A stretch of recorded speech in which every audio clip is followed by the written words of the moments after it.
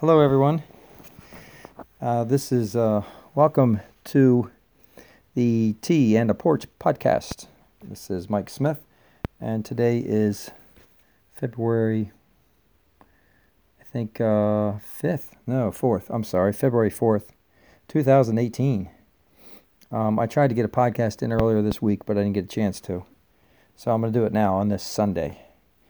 I'm going to talk about a couple things here today. This podcast is mainly about, well, we call it non-duality, but you really can't ever find non-duality. It's kind of like love. It's there. It's appearing as everything, but this show's about that. It's about living awakened and how to see things differently in the world. So if you're going through life and your day sucks and your week sucks and your year has sucked, and you're saying, well, there's got to be another way, then listen to some of my podcasts. I think you'll start saying, whoa, wait a second, here's things I've never even seen before. So the unwritten poetry that's appearing within your life all the time is there, but is anybody pointing it to you? Is anybody showing you that it's there? I doubt it. Our entire society is based upon a me story of you getting to another place, and that's our school system, our churches, our corporate systems, and everything. Music, even all the songs nowadays are all talk about getting you, losing you, getting someone else, getting over you, and it's all from the me perspective. So when do you ever have someone who can sit down with you and say, okay, everything that you really have kind of sensed is a little bit fake and plastic, and just the icing is exactly that, and that's why you have that feeling of emptiness in you, because as you grab more and more things, you start feeling that there's nothing to this. It's not there. There's nothing there. What is it? What is it? So I've put a show together on how to see a little differently, how to feel fullness in everything that's life. But the only way to really do that is to find your own fullness. So the last show I did I thought had some pretty good pointers in there, and if you had a chance to go through it, that's kind of cool. But the pointers are basically what we feel is missing the entire time. What is it that we feel is missing? What's the emptiness that's there? And then you go back and you'll find that emptiness is everything. So anyway, so my week has been exciting. I was in the studio doing music. I recorded a bunch of songs, and I use songs with Native American flutes. They're beautiful. I have one CD out now, and I'm making some sales on it, but I'm not really a full-time musician. Well, I am a full-time musician, but I'm not really all about making sales on the records. I'm more interested in just doing the music and recording and having the experience of it. So if some people buy it and I make some change, and I can take that change and go buy some faux food, and then I'm happy with that. So I was in the studio and I made a recording of some jazz drums and some fancy jazz bass, and I put the Native American flute on top of it with a funky kind of a sound, and it had a really good sound to it. So that was fun. And then the other thing I've done is I'm working on teaching this non-duality to seniors at centers and assisted living homes and nursing homes, and helping these people that are stuck in a wheelchair and everything in life has dropped off from them. So imagine yourself being like that. So imagine that you have that everything's dropped away. Imagine your kids are they've placed you there, or you don't see them as much anymore. Imagine that your husband or wife has died, and you lost your house. You're not working anymore. You can't work, and that your entire existence is the next meal, breakfast, lunch, and dinner, and then the doctor coming in and just feeding you prescriptions. What's there to look forward to? The me story is horrible at that point. This me story of a me. So you say there's not much left. Well, what is there? What is there? Presence. And this presence is important to see. It's important to know that it exists.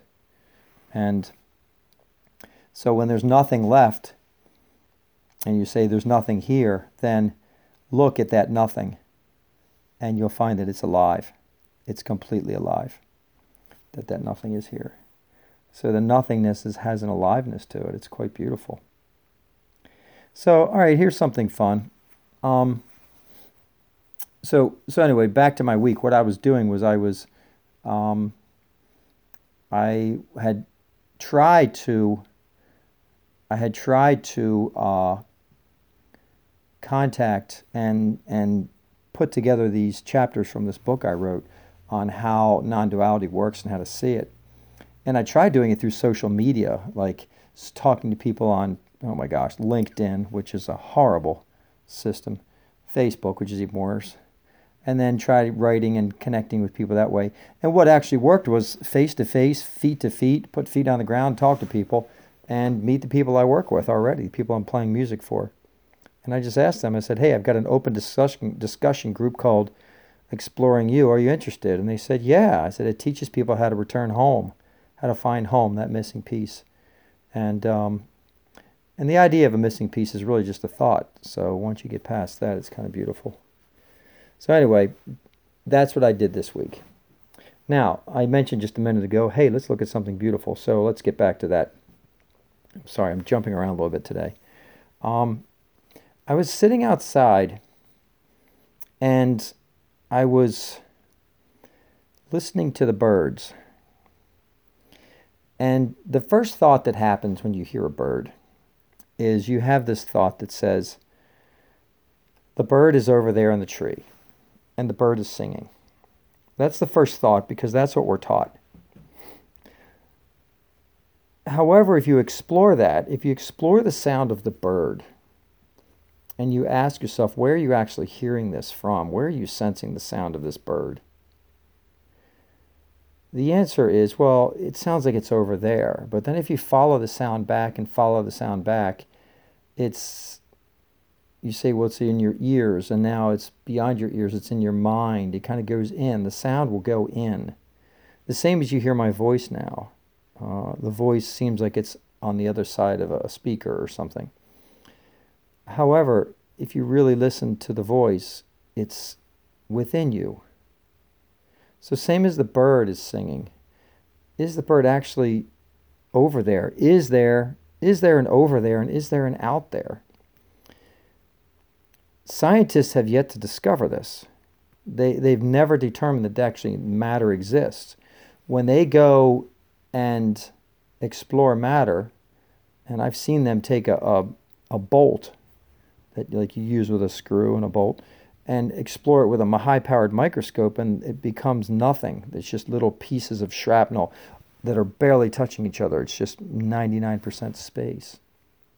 So in theory, that's what we discover scientifically, but explore for yourself, listen to a bird, really listen to it. And as if you just landed here from Mars, where are you? And you're now on Earth and you're a Martian, you hear this sound and you say, and your captain says, well, where do you hear the sound from? You might say, it sounds like it's outside over there, but it also sounds like it's inside. Try this experiment. Explore for yourself. Where's the sound coming from? The bird. Where do you actually hear the chirping from? At first it sounds like it's over there, but then follow it. Follow it, follow it. The other thing is, suppose you actually were to walk up to the tree and see the bird. And then let's say you're actually able to climb the tree. That would be fun. And you climb up, and you go up and you sit next to the bird. And the bird looks at you. And then you take your hand and you place it on top of the bird's head. And you just leave your hand on the bird's head. At some point, with your hand on the bird's head, you wouldn't feel a distinction between where your hand is and where the bird's head is. There would just be a warmness of energy between the two of you. In which case, if you close your eyes and I said to you, where's your hand and where's the bird? You would say, I don't know, there's just sort of here. It's just being sensed all through. So, touching something, you'll notice that it doesn't even feel like there's a separate anything there. It's just part of your being. So you touch the bird's head, it's part of your being. You hear the bird's song, it's part of your being. You see the bird in the tree, that's part of your being experiencing seeing. The seeing, where's the seeing taking place from? The same place touches, same place hearing is, same place seeing is. So in this, you can then look at everything in the world and realize all of this, every single bit of it, is an expression of your deeper self. So if you want to know what your mind looks like, look out the window. That's what your mind looks like. Now this leads me to something beautiful, and it's a Walt Whitman poem. So I'm going to read you a little bit of this Walt Whitman poem. I was sitting outside reading this, listening to the birds, and I was just blown away by what he said in this poem. Oh, and the other thing I did was when I was listening to it, I was sitting outside. It's a little cold out, but I had my shoes off and I had my feet in the ground. That's a beautiful way to heal yourself. Just ground your feet by taking your shoes off and putting your feet in the grass. It's something we don't get to do much, but it's very natural for us. Anyway, so this Walt Whitman poem, this is from a little book I got for $1. And it's called Walt Whitman Selected Poems, the Dover Thrift Editions. Found it in a bookstore for $1, and it's been going well. So, and this is from the poem called, it's a long poem, A Song of the Rolling Earth. And this is part 3 of that, or part 2. And the first thing it talks about, well, if you think about this, if I tell you to look, and if you want to see what your mind looks like, look outside. If I tell you that, then what that indicates is that there is no other, and that everything is one. Everything is just one being expressing and appearing as over there. And if that's the case, then let's assume that you're thinking, you see a person that's just, well, let's just say it's not the kind of person you'd want to hang out with. They're just kind of a very, wow, look at the energy, feel the energy of that person. That person is a representation of an experience that you might be having. An experience of anger or something is appearing as that person over there.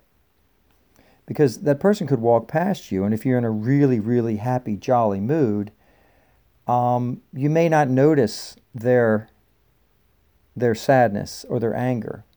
But if you have some anger and sadness in you that you're experiencing and expressing, then that person's anger and sadness will really be highlighted as they pass you. Does that make sense? It's how the world works. So, you ever notice when you're in a really good, happy mood, traffic seems to go well, and people are happy and shiny, and those who aren't, you still see their happiness in many ways. It's highlighted. You see through, you see the presence of things. And if you focus on presence, you'll then see presence and space as things. But if you are feeling fearful and feel constricted like a separate me, then other people will seem very, very separate from you and threatening, because you're threatened as a me. Therefore, they are part of this. So the universe is bringing you what that is. So as that shifts, it changes. So Walt Whitman talks about what you are mirrors back to you. What you deem yourself to be, basically, is what's going to mirror back to you. And so he says here, no one can acquire for another, not one. Not one can grow for another, not one. So he says that you can't change people. You can't change them because there essentially is not an other person there. There's just this expression of beingness going out, which appears as another person. So you can't change them. You can only repaint and recast your own mold, and then that alters what is being seen by you. And it appears as somebody has changed. That's all I can say. But if you look at life as how many people have you actually changed? And the person said, my whole life is entirely different because of you. No, it's nothing you ever did. When I talk to people, I may have people say to me, wow, I see things really differently now. It's nothing I did. I just spoke from a place of different seeing. And they then were able to become that vibration too and pick it up and see it. And in my opinion, it was me just shifting everything that I was, and therefore everything that I've seen and I'm experiencing is shifting too. So as I shift, they shift too. It's a very fine line, this is. So he says here, this song is to the singer and comes back to most to him. The teaching is to the teacher and comes back most to him. The murder is to the murderer and comes most back to him. The thief is to the thief and comes back most to him. The love is to the lover and comes back most to him. So go murder someone, and you'll find that you are living in a life of murder because you've done that act. The act has taken place. The murder is inside your whole being and everything. And now your whole life is just this experience around and round and round and round of murder and drama and chaos. And it's the universe mirroring itself perfectly. That's what's happening. The same with love. Go love. Love yourself, and you'll find you can love others a lot easier. That's a pretty simple thing we've heard. They always say love yourself. Yeah, we'll talk about that, love yourself. You can't love yourself. There's just love is. That's all there is love is. It's pretty simple. Hang on, I'm going to move this as I go grab a glass of water. I'm going to be portable here. So if I say to you, love yourself, you'll wonder, well, how do I do that? How do I love myself? You won't know how. The mind will be wondering. Excuse me a minute.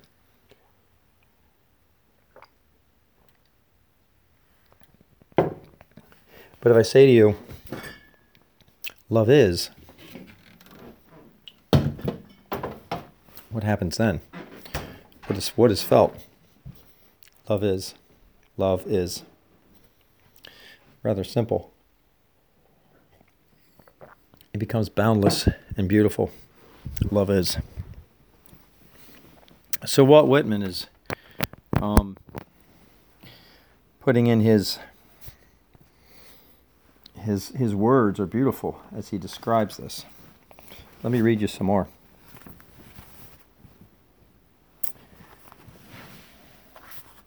He says, the gift is to the giver and comes back most to him. It cannot fail. So you give to another and you end up getting back. It returns. So, which means it's a complete mirror. When you give to a mirror, it reflects back.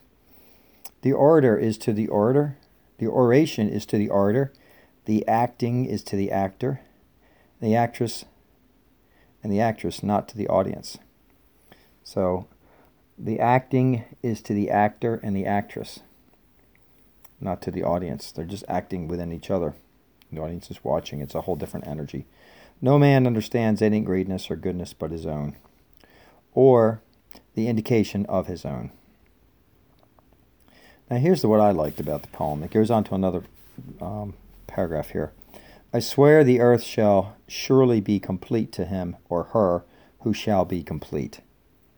So this is very important. I swear the earth shall surely be complete to him or her who shall be complete. The earth remains jagged and broken only to him or her who remains jagged and broken. And I swear there is no greatness or power that does not emulate those of the earth. So what this means is if your life is broken, everything around you will be broken. If you feel that your life is shattered and broken, you'll be limited and you'll feel broken in every single which way. Not only will you feel broken, but your choices that will come to you, your thoughts will be supporting nothing but a broken you and defending it and protecting it. So, for instance, let me tell you a story. I have a friend who has a girlfriend that is having a hard time finding a job. And we went to a little coffee shop one day. And while I was there, I don't know, I spoke up and I asked the manager, I said, "Hey, you guys hiring?" And she said, "Yeah, we are." And then I looked at my friend's girlfriend and I said, "Hey, why don't you work here? Did you ever thought about that?" And she said, "Yeah, that sounds like a great idea." I said, "Well," next thing I know, she's writing down her name and phone number and giving it to the manager. And then before we left, I said to her, "Why don't you go talk to the manager? She's over there sweeping the floor. Just tell her, you'll come back on Monday and talk to her more, and try you just put some more word in for yourself."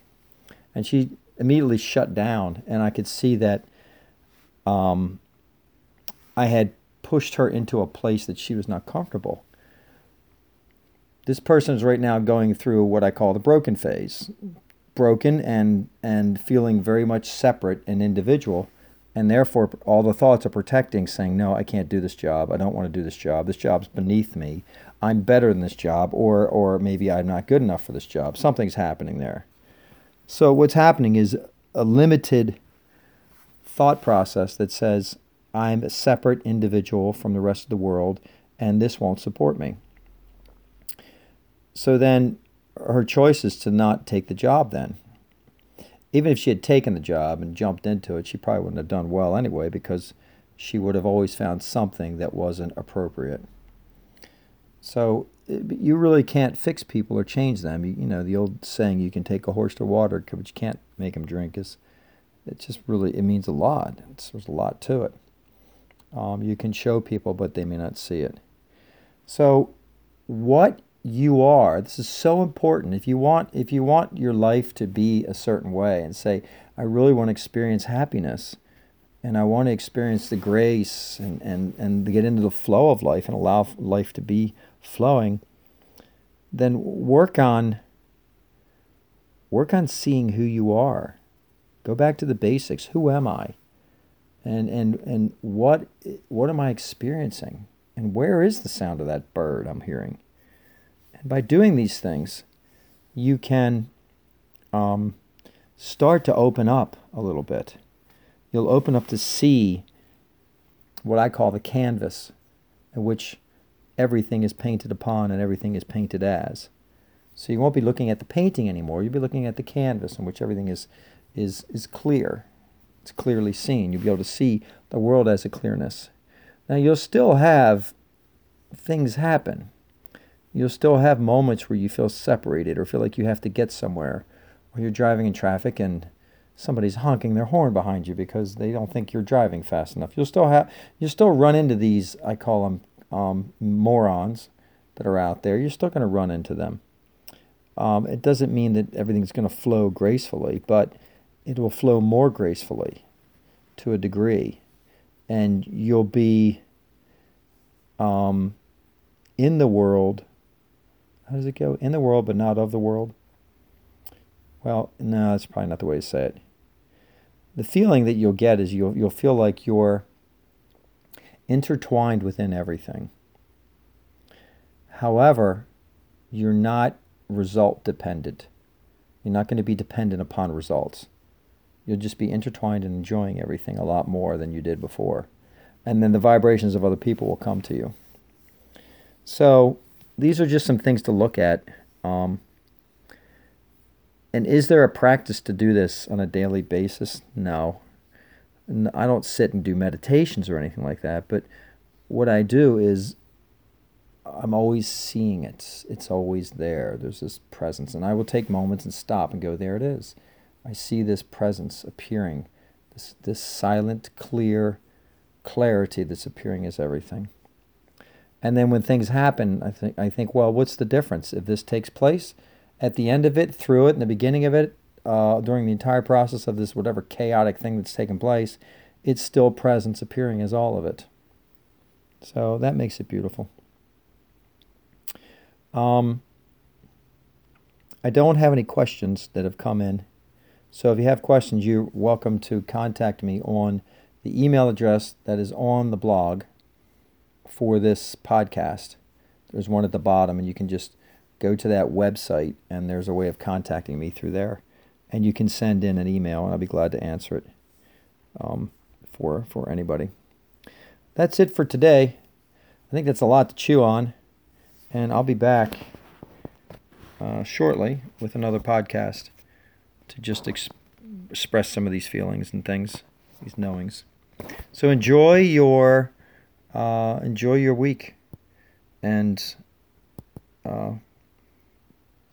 let me know how things are going. Take care. Thanks. Goodbye.